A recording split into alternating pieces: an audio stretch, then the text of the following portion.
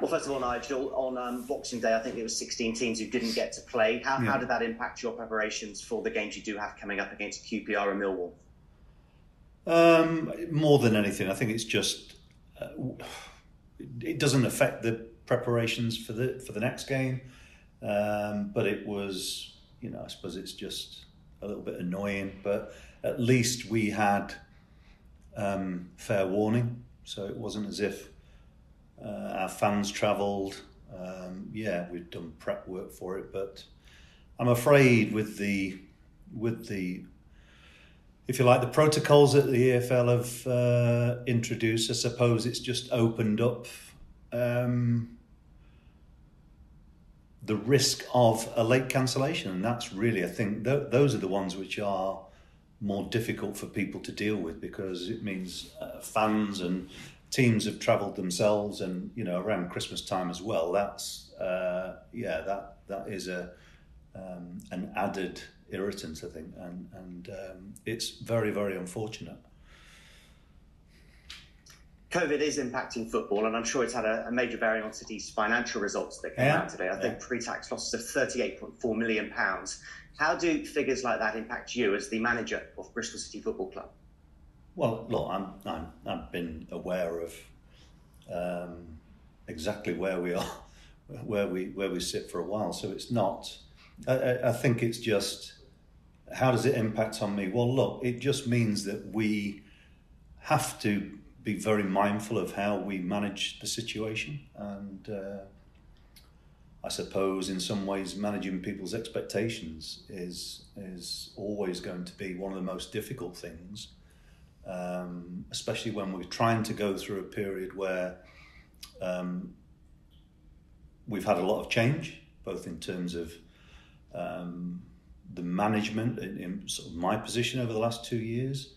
On top of that, a squad which, as I've said many times already, we had a lot of players coming out of contract, and it's time of change. But what we can't factor in is the impact that the pandemic's had, in terms of, I don't think anybody envisaged when the COVID situation first sort of hit us back in March of 2020, that we would still be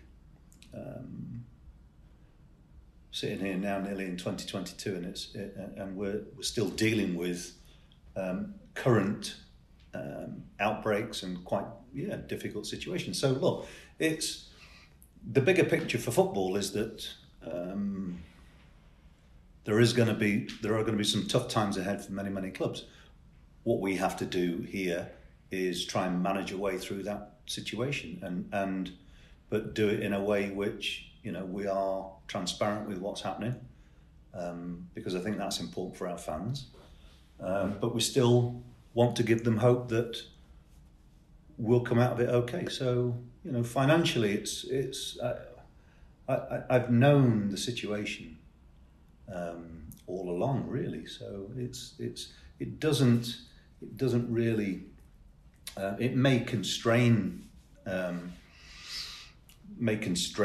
how we actually manage to rebuild the squad, but we'll do it in a way which is in the best interest of everybody, because the most important thing is that we keep going as a football club and give our fans some hope moving forward. But we're under no illusions; it's going to be tough. Richard Gould's statement referenced the fact that City in the past have been good at trading players. Yeah. Might you have to sell players to improve those figures for next year? Well, that's always a possibility, and that's a possibility. It's always something that, as a manager, you're always aware of that anyway. We're not actively looking to sell our most talented prospects, of course. But we also have to be, and I think our owners would be, their vision for how we shape the club moving forward is that we have homegrown players. That's one of our main aims as a football club is to produce players for us, not necessarily for other teams. But the realistic outlook on the same question would be that we'll have to make sure that the decisions that we make regarding players is done for the interest of us as a football club. So it's of course it's a possibility. And in terms of strengthening the squad, how do you have to be smart in the transfer market when it's not just Bristol City, but money's tight, isn't it? You're not going to go and sign a £10 million striker in January. I think if you look at my track record right the way through being a manager, I'm not somebody who goes out and spends money without having doing due diligence. So clearly, I think I've been quite open about this for a while. I don't envisage us going out there and spending fortunes, and that's why the January window is a difficult one, of course, because you don't necessarily get the value for money, and we've already reduced the wage bill considerably this season. But I do still think that the squad is making progress. It's probably not at the rate that we would all like, and certainly, it's been a tough first half of the season. We think that we should be in a better position than we are, but we're not. So you just have to get on with that. Again, my view on strengthening a side is not collecting players. It's about you only replace players if you can considerably improve what you've got. And that's the reality and that's the best way, in my opinion, to build a side. And that is not to be reactive to situations. Yeah, there are occasions that will be a necessity to get extra bodies in. But, I think at the moment our availability has been pretty good this season. Again, I do recognise that how our public look at where we are might be slightly different, but to improve on certain areas of our squad is going to cost an awful lot of money. So at the moment we're not well placed to be able to do that, and we have to be very mindful of the bigger picture, and that is that the losses that we've announced today, are ones that we have to be acutely aware of how we manage not just the present, but the future as well. And that is, that's part and parcel of my job as well, is to have a responsibility and accept a responsibility for that situation. You played QPR, I think it was their first game in 22 days last night. They lost narrowly to Bournemouth. What do you expect from Mark Warburton's side, who are just below, I think, the playoff zone at the moment? Yeah, I mean, they've just dropped out. I think Huddersfield took their place, and Mark's sides are always good sides. And casting our minds back to the game that we played at their place earlier in the season. A difficult game, one which we could have lost. I mean, we came out with 3 points on the day, which was reward for a lot of hard work and 2 really clinical counter-attacks. But I did also recognise on another day that result could be very, very different. So, I mean, we know it will be. It's a tough fixture, but I also know that our players at the moment seem very, very upbeat. We have, we don't really have too many availability issues, which is positive for us too. So, I mean, 2 home games coming up. We need to try and get maximum points out of them. Whether we do or not is another thing. But with the being games not being played, and hopefully ours is played. But again, I don't make any assumptions. I mean, our squad are pretty well protected, but that doesn't mean that they won't become infected with COVID. It just means they've got a better chance of recovering quicker. So look, we have to expect any eventuality, and that's one of the most difficult things about preparing when there's a level of uncertainty. But I know that we want to play, and I think QPR will be very keen to play too. So, it will be a tough game, but one that we're looking forward to. And one of the highlights of the season was Nahki Wells' late winner at QPR. I remember that sea of red celebrating his win. It's been his only goal of the season. How do you get more goals out of Nahki going into the new year? Well, Naki's not had many opportunities, and that's the bottom line. And whether he gets one in this game, you'll have to wait and see. But I have no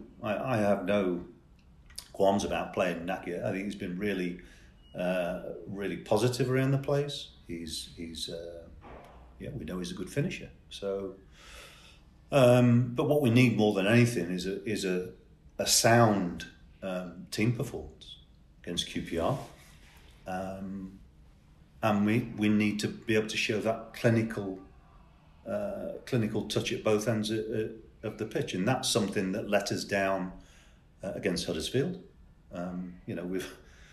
We've scored 2 goals at home and still ended up losing. So I mean, it's that was a frustrating day for us. But no, I mean, it's we need goals throughout the team, and it's not just about the strikers contributing. I think we need more goals from midfield, and we certainly need more goals from our defenders from set plays too. So it's really about being able to win games, and it doesn't matter who scores, really. But of course, strikers always measure themselves very much with their goal tally, and that's a sign of strikers who enjoy scoring goals. That's what it's about. Thank you, Nigel. Have a good week. Yeah, cheers. You too. Afternoon, Nigel. Hey, Sam. You okay? On the loan market.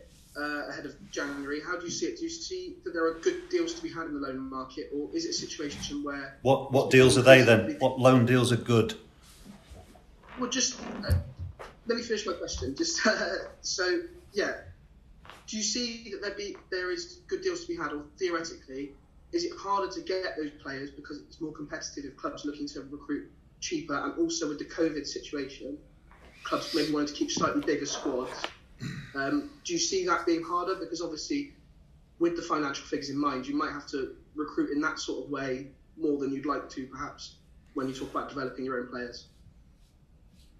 Well, your question's very, very complex, and I think it doesn't really reflect what the reality of the situation is. So to get players who are better than what we've got on loan is going to be hard. Or it's going to be it's not going to be affordable. And the reality is that I think many football clubs will decide to keep hold of their extra players, their excess players, just to protect themselves in terms of if they get an outbreak themselves. But you've got to remember that you don't get loan players from Premier League clubs and they cost nothing. You're probably going to get players, some players with an unproven track record, who earn more than the players that we currently have here. So it's not. I think everybody's assumption is that just because we're talking about that, there might not be an opportunity to add permanent deals and go out and buy players. They automatically just think loan players just fall off trees, and that doesn't work like that, because they've got to be the right players for us.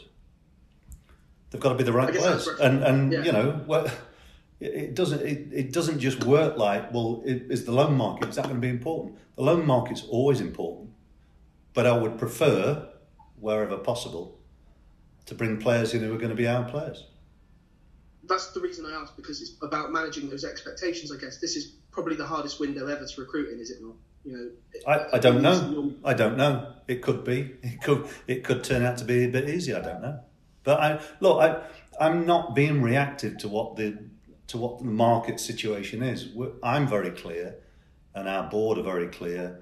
We've been working towards this window, as we do every window, with a measured approach, and it's not going to be. It's going to be either we can secure the people that we've talked about bringing in, or we can't, and it's as simple as that.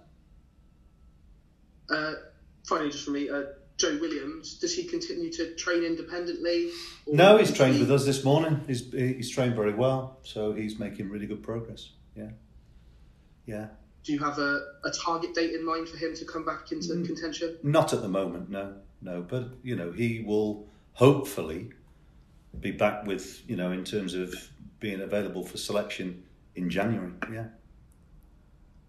And obviously he's had a very frustrating time at the club. Impressed when he's got the chance to play, but had sort of these recurring problems. Do you feel that the programme that he's undergone this time has prepared him well, hopefully to not have those durability issues that have sort of robbed him the playing time he wants?